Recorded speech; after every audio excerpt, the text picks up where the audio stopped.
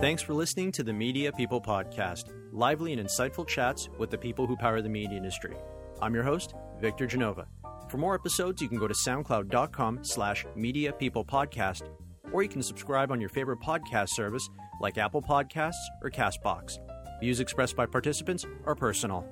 Starting a website might be easy, but finding success in today's digital publishing world is extremely difficult. Both audiences and advertising dollars tend to be concentrated between a few popular platforms, with the rest of the internet duking it out for the leftovers. But that wasn't a deterrent for today's guest, Manny Bahia. Manny is the co-founder and chief revenue officer for Daily Hive, a news, information, and entertainment site servicing millennial audiences through localized editions in select Canadian and U.S. cities. Originally a computer science major, Manny shifted to business after taking a microeconomics elective in his first year. It was during his time in university that he co-founded the website Vancity Buzz. Vancity Buzz would later be renamed Daily Hive as part of a national expansion strategy into Toronto and Montreal. Expansion into Calgary and Edmonton followed, and just recently, Daily Hive has gone international, adding Portland and Seattle to the family. Manny Bahia talks to us about growing up in Vancouver, what he learned about business from delivering pizza, and shares with us the journey from growing Vancity Buzz into Daily Hive. Daily Hive is a hyperlocal Canadian online publication, and my role as the Chief Revenue Officer, I'm the money guy. You're the money guy. Essentially, yeah. Anything related to the money coming in and monetizing our eyeballs and the traffic, that's me. Let's go back to the beginning. Where are you from? Born and raised in Southeast Vancouver. Southeast Vancouver. You have an interesting way of describing life growing up in Southeast Vancouver. You've described it as fun, gritty, gang violence. I couldn't believe I was reading that. Let's start first with fun. What was fun about it? It was cool. I felt like I had a really normal childhood, a fun childhood, growing up, playing outside, just doing regular kid things, playing video games as well. It's good times. What made it so gritty, though? Gritty because it had a little edge to it. It was a part of Vancouver that was middle class, but definitely more of a diverse population, and had grit to it, where the birthplace kind of South Asian gangs in Canada. Back then, there was a lot of gang activity and violence, and so it allowed some of the outlying areas to be more gritty as well. You don't hear that much about Vancouver and gang violence and things like that. All you ever hear about is rising real estate prices, and it's usually one of the most livable cities in the world. Usually, I don't know who puts it out. I think it's The Economist, but usually they're duking it out with Vienna or Stockholm for the most livable city. So those are interesting ways to describe it. I guess when you look at kind of one of those reports about how livable Vancouver is, as a Vancouverite and a native of the city, you probably look at that a little bit differently, don't you? Yeah, I mean, Vancouver's an extremely safe city, but any city in the world is never going to show its ugly sides. And we've seen that as well. Growing up in Vancouver, we have the Main and Hastings area, for example. Celebrities, when they come to town, and Vancouver being Hollywood North, if they ever drive through that, they're shocked. And it's like, you see all this drug infestation and homelessness, and people wonder, like, how is this happening in Canada?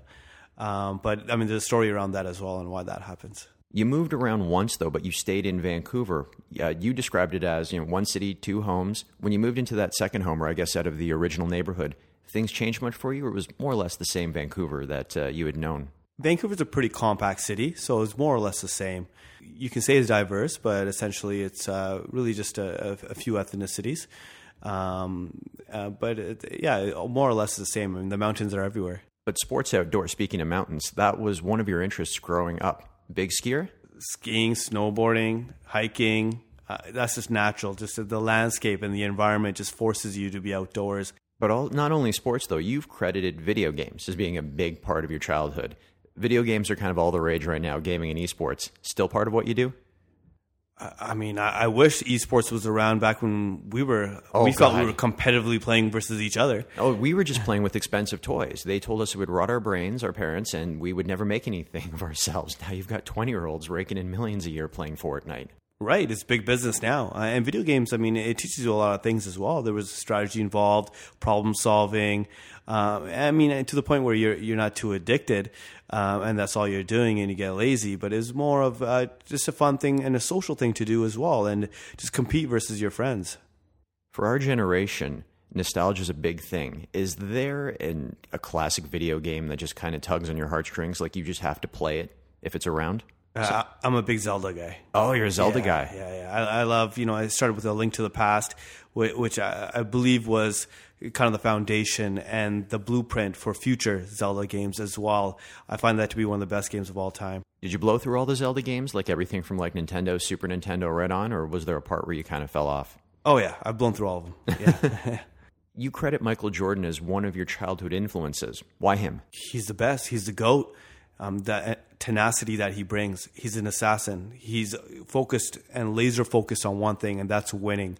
And he'll do whatever it takes to make that happen. There's no other individual I've seen in my lifetime with that type of drive and motivation to just purely win. You also say the Forbes magazine billionaire list. It's another group that you look up to. Kind of goes back to what you're saying about winning. I mean, if you look at money as an indicator of success and you being the chief revenue officer of Daily Hive, I guess then looking at the Forbes billionaire list, that's a litmus test for success. Yeah, definitely. I mean, I still remember the first time I got my first Forbes magazine. I was a kid and looking at the Forbes billionaire list and just thinking to myself, I want to be on there one day. And almost memorizing to a point the rankings and just learning about the different industries and that billionaires were invested in. So it was, it's been something that I look at every year. Your very first part-time job was? Pizza delivery. For what company? Supreme Pizza. Best pizza in Vancouver. Best pizza in Vancouver. Is it just kind of like a one-and-done mom and pop shop, or are they a chain? Yeah, one done mom and pop shop. 4 brothers operate it. They've been told to franchise out and open more locations. The pizza is so good. But they were just happy with having their one location. It's super busy. People in Southeast Van know all about it. Regular customers, loyal customers. You can't beat Supreme Pizza. So it's basically a South Vancouver institution, and it can't go away. Oh, yeah, absolutely. What did you learn about yourself while you were delivering pizzas that have helped you with Daily Hive or anything you do in business now? It came down to customer service and just being efficient. The quicker I worked, the more tips I earned. Also, I learned from the operators of Supreme Pizza as well. They became almost uncles of mine. Learned a lot in terms of their strategy and the hard work that they put in to build a business, and also some of the real estate side of things that they were investing in. I learned a lot there. What brought you to Kwantlen Polytechnic University, and what did you study there? Yeah, I went to Kwantlen Polytechnic University at first in my first year, simply because my parents told me I needed to go to university, and I was never a big fan of school, to be honest. I mean, I could get good grades if I wanted to and put work into it. So I went there and I started on computer science my first semester. And it's something I had taken in high school as well. And I was interested in becoming a software engineer. But I quickly learned that I just can't be that guy that can be on the computer all day. I need to be running around and socializing. One of the electives I first took was microeconomics. And then I just fell in love with business. I just found it more challenging, more of a new frontier, very limitless. And just having that social aspect as well, branching off of economics and understanding of the macro and micro economies and building your own business. I mean, I think I just have that entrepreneur personality. After 1 year, though, you moved to Simon Fraser University. What was the change, and did you change your major as well? Yeah, I continued with business after I switched majors at Kwantlen quite quickly, and I did a joint major with economics. It's truly something that I love. While in university, though, you started Daily Hive in your final year. Where did the idea come from, and what problem did you think that Daily Hive could solve for people? So Carm and I were childhood friends. I've known him since I was 5 years old. We grew up in Southeast Van, a couple doors down, and we started as a passion project and a hobby. We named it Van City Buzz to begin with. I remember the Van City Buzz name. It was more opinion-based and about topics that we knew how to write about them. So things like real estate, things like sports, things to do, cool Vancouverites doing cool things. We just wanted to be a resource for Vancouverites that they can call their own. Van City Buzz branched out into other cities, and at this point you realized you couldn't call it Van City Buzz in other cities. So why the name Daily Hive when you started expanding eastwards? Yeah, Van City Buzz had developed and built quite a bit of brand equity, but really it came down to the business side of things. And for us to expand across Canada, having different names and different domains in each city would become quite expensive, frankly. So best way to scale would be to have one uniform name to scale our marketing, admin, and personnel costs throughout the organization, any sort of overhead, even offices. So it made sense to go with Daily Hive, and even from a technical point of view as well, to build up SEO for every new domain. It takes a long time. So yeah, we had a short-term drop in terms of our SEO as well, switching domains. But in the long run, it was for the best. You started Van City Buzz with your business partner at a time when getting into publishing or even online publishing altogether was going to be difficult. I mean, a lot of sites were out there. We're starting to see a lot of ad revenue kind of come down, but you guys jumped headfirst into a segment that a lot of people were pulling back on. Was that ever at the front of your mind, or were you just focused on delivering the best product possible? We were focused on developing the best product possible. For us, what we learned was content is king. And we saw the projections of digital advertising spending that was going to eclipse traditional advertising spending. And we were just patient. We were just like, build your user base, build our army. That's our customer lifetime value. And eventually the dollars will come. You see this with other tech companies as well. You see Instagram, for example, who had whatever it was, 100 million plus followers and users, has $0 in revenue, had a dozen employees, sold for over $1 billion. It really is just about the eyeballs and the attention that you capture of people. And now more and more, the data that you capture. And it's easy to monetize that after. Many online news organizations employ a national strategy. I mean, mass appeal equals larger audience, which in turn should be more attractive to advertisers. You chose to start local.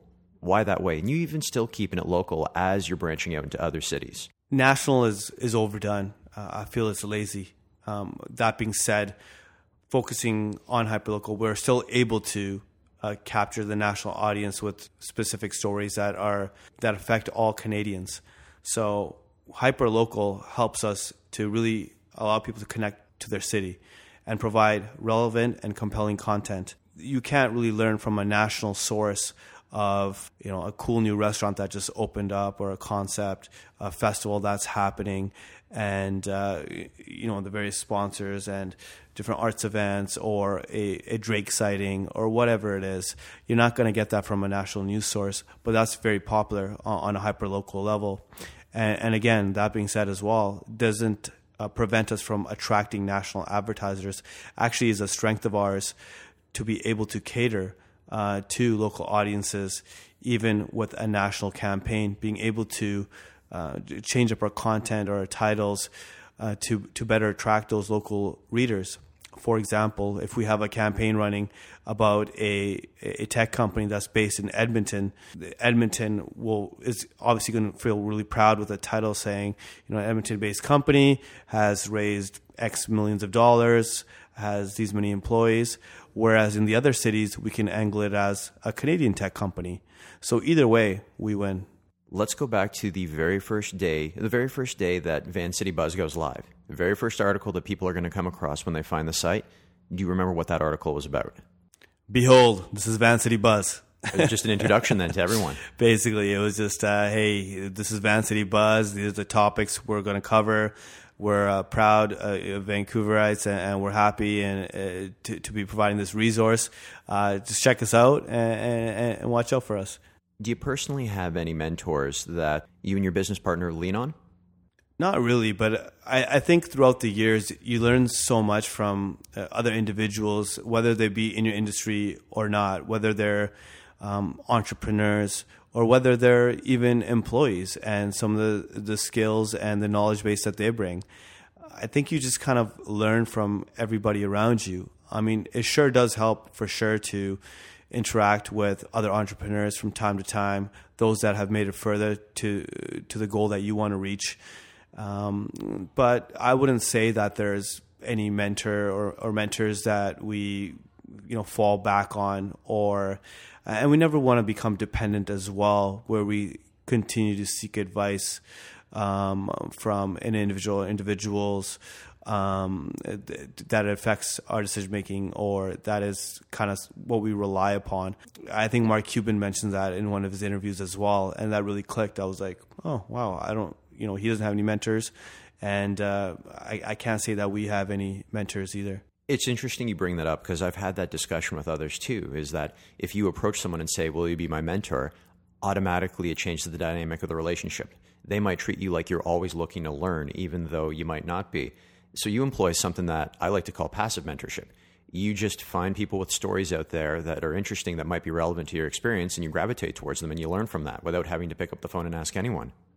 Right, absolutely. And I get youth reaching out to me from time to time as well, from my neighborhood, my community, as well, asking for advice or just wanting to get in touch and just want to learn the story. And I'm happy to help. I think it's just something, you learn, but you also need to give. It's very important. And they say, to master, you need to teach. That brings up an interesting point. Philanthropy is a big part of Daily Hive. What are you guys doing in the community right now to give back? Yeah, so the business is really built upon, again, connecting people to their city.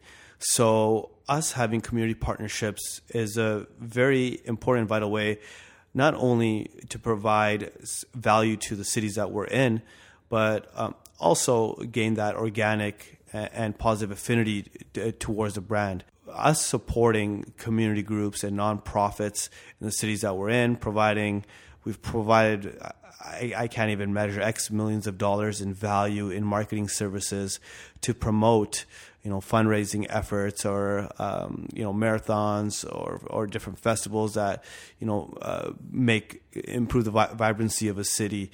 All these things are important for the fabrics of each city, for it to be whole. So you're literally utilizing the audience that you have for charitable causes or not-for-profits then, I guess. Yeah, absolutely. Going back to your days in university, though, you and your business partner, you have the idea for Daily Hive. Obviously, it needs money coming off the ground. Most people would be thinking about how to pitch investors, but you guys didn't do that. You pulled your money together and you started it without investment seed, correct? Correct. We pooled a whole $5 together to pay for our hosting costs for the first month. That's about it. And actually, we started free on Blogspot. And then when we shifted over to our own domain, I remember, I think it was Bluehost or something, and that was a server, and it was $5 a month. And we had our first advertiser who paid us $75 a month. It was a banner ad on the front page, our homepage, and we've been profitable since day one. You can say that we had pretty high margins there, eh? So who was your first client then? Who was giving you that $75?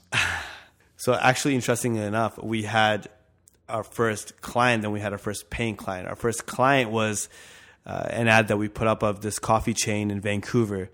The reason we did that was to show that we did have advertisers, which we didn't, to attract other advertisers to advertise with us and with a reputable brand as well. So our first paying advertiser was actually the Bachelor Plan. And what they do is they organize bachelor parties for people. And then that's a local Vancouver company, along with the coffee house you mentioned. So when people come to the site, they know that you're legit from Vancouver, because no one from outside of Vancouver would be familiar with those two companies. Absolutely, they're Vancouver companies, and no one else would have known. And I don't know if the Bachelor Plan is around anymore. I hope they're doing well. Thanks for being the first advertiser. Okay, so we know that you started in Vancouver. What other cities has Daily Hive expanded to in Canada? Yeah, so our first expansion was Calgary, and thereafter we did Toronto and Montreal at the same time.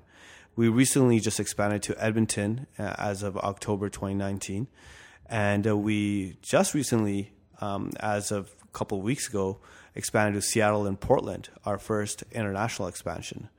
So that'll be interesting for sure. It's always something that you learn from each expansion and you get better at it. But this is our first international expansion, so we're interested to see what we learn from that.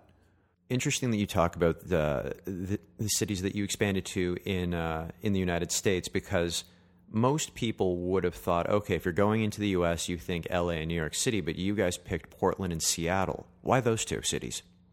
It just makes sense with our headquarters being in Vancouver and the culture being so similar, us having a dominant presence in Vancouver, and the initiative by the provinces and the states to increase the collaboration between the Cascadia corridor. So it just makes sense to be able to operate out of Vancouver with the culture being so similar. And that's important for us to know. Any city that we expand to is how to speak to our audience and to be authentic, to be able to speak with different diverse set of lenses that actually make up the city as well. You hear politicians a lot of times talk about how diversity is a strength, but I mean, what does that really mean? For us in our business, what that means is that that diverse makeup that is of a city should be provided by a diverse set of journalists. Each market you operate in requires a certain level of learning in order to adapt to the local content tastes. Was there a particular market that took a little bit of time for Daily Hive to adapt to? I think our first expansion to Calgary was difficult, simply being because it was our first expansion. It wasn't as easy as us just walking in and just taking over. It took a few years. Having learned, and in hindsight, we could have moved things along quicker. I'd say a difficult market is probably Montreal right now, just because of obviously the two official languages and being able to cater to audiences on both sides. So yeah, I mean, it's each city comes with a set of challenges. I mean, for example, like Toronto is just huge. It's a massive market. There's a lot of competition. It's the epicenter of Canadian media. It's where most of the advertising dollars are spent. Yeah, and that's why I'm here as the Chief Revenue Officer, as the money guy, because the national brands and agencies are located in Toronto. This is where, I mean, it's a global city. There's no better time right now to be in Toronto than right now, and everything that's burgeoning and just happening right now. I'm going to close with a couple of rapid-fire questions. Biggest milestone for Daily Hive to date? Reaching 10 years last year was huge, because if you look at the stats, maybe a third, if not even reached that milestone of companies, yeah. And how many unique people visit the Daily Hive globally every month? So we do about 5 million unique visitors per month, and of course that's growing. Your favorite movie? Gone in 60 Seconds. The old or the new one? There's a new one? Oh, you're learning. Oh, you just learned about the classic the first time. There was one they did in the 60s. Oh, okay. Yeah, I thought the one I watched was the old one. No, the Nicolas Cage one is a remake. There's an original Eleanor. If you can find it, I recommend it, simply because they did not have the cash. This is a real fun startup story. In the 60s, they did not have the cash to pay for permits to block off the streets. So what they would literally do is for the chase scene, so they'd send a crew ahead, stop traffic, get the camera guy set up, they'd blow past the intersection, everyone get in the car, go to the next one and do that. And they filmed it in pieces. That's awesome.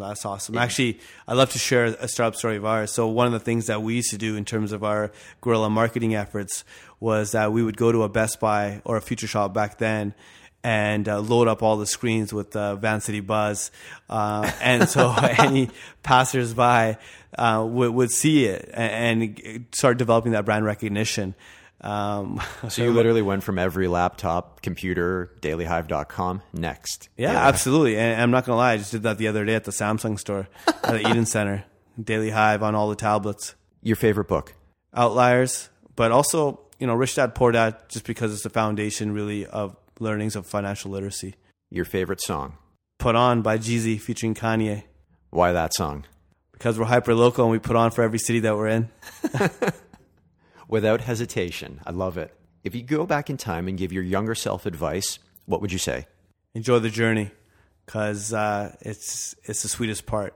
That's a good way of looking at it. A lot of people have got specific advice that they give themselves, but you wouldn't change a thing. Whatever happened, if it made you happy or sad or angry, whatever, to you see it as all part of the journey.